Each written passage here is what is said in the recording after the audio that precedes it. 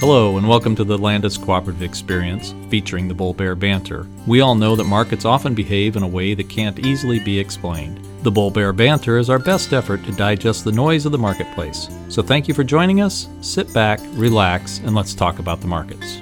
Hi, this is Tom Guinan, and I want to welcome you to the October 11th episode of the Bull Bear Banter. Today, I'm joined by Cheyenne Denham, and she'll be giving us a recap of the markets for the week. Cheyenne?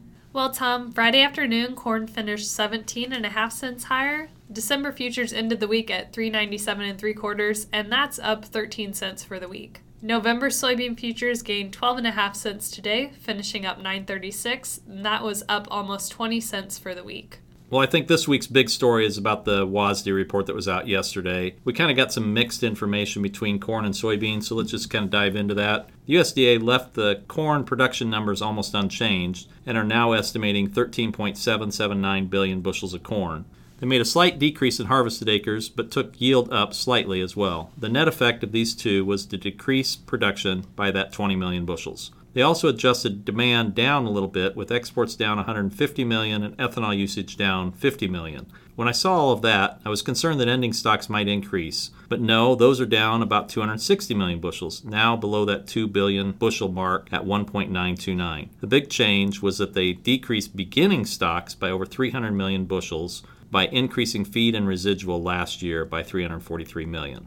Soybeans were a slightly different story, with both acres and yield slightly decreased, resulting in a drop from 3.63 billion bushel production to 3.55. That's down 83 million bushels from their last estimate. They also made an adjustment to beginning stocks by reducing last year's production. So after all of that time that I spent talking about ending stocks for 18-19 being at or above a billion bushels, the USDA is now saying it was 913 million. This has pushed our 2019-20 ending stocks below 500 million bushels to 460, and that's down significantly from the 640 million bushels we saw in the September report. After the report, corn prices dropped and soybean prices rallied, but at the end of the day Thursday, corn was down 14 and beans were virtually unchanged. That all changed again today, as you just discussed. I think the part of today was more of an in-depth look at all this WASDE information on the corn, as well as a lot more concern about the weather. And there does appear to be some ongoing optimism for a deal to be completed with China sometime soon.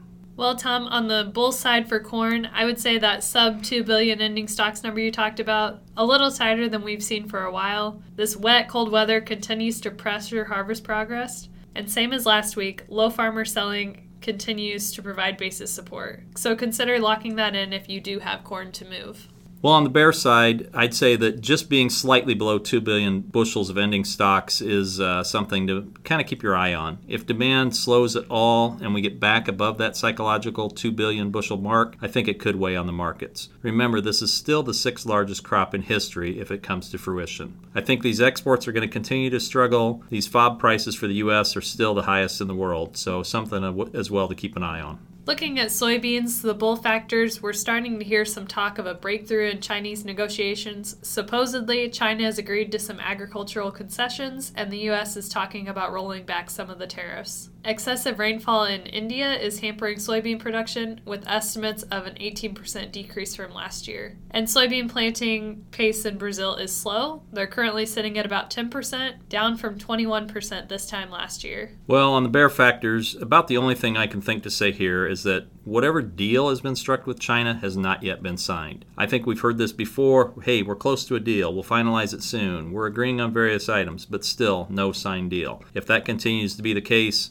this could really impact our prices for not only the agricultural markets, but the stock market has gotten a boost here again today. So we'll just see if that deal actually comes to fruition. I agree with you there, Tom, and I think it's been a while since we've seen some opportunities to price soybeans at these levels. And again, producers don't want to forget they're getting that market facilitation payment, so that's probably going to bump them up, over that $9 mark. So definitely be looking at that and again, looking ahead and just seeing, what July's doing, what new crop 20 is doing. Not saying you have to price something now, but just start tracking those prices because we are seeing a little bit more of a bump than I think we've gotten used to lately. Yeah, I think that's a good call out, so I appreciate that. As far as what to watch for in some upcoming events, please keep in mind that Monday is Columbus Day. The federal government will be on holiday, so no mail, and it will also delay some normal reports that we see in the market. Grain markets will operate as normal, though. And once we get past this weekend, it looks like those weather forecasts are starting to look a little more friendly, so we'll see if we can get this harvest cranked back up pretty soon. It'd be good to get going. So, Tom, we like to talk about why does this all matter. The last couple of days were a good reminder that if you're looking for a specific price, it's good to put in offers. We've really bounced a lot lately. Prices are significantly higher than they were a month ago. Is it time to lock in some prices before you get back in the field? The corn board is up about 40 cents from the September low, and bean prices are up about 80 cents. Again, this is a good time,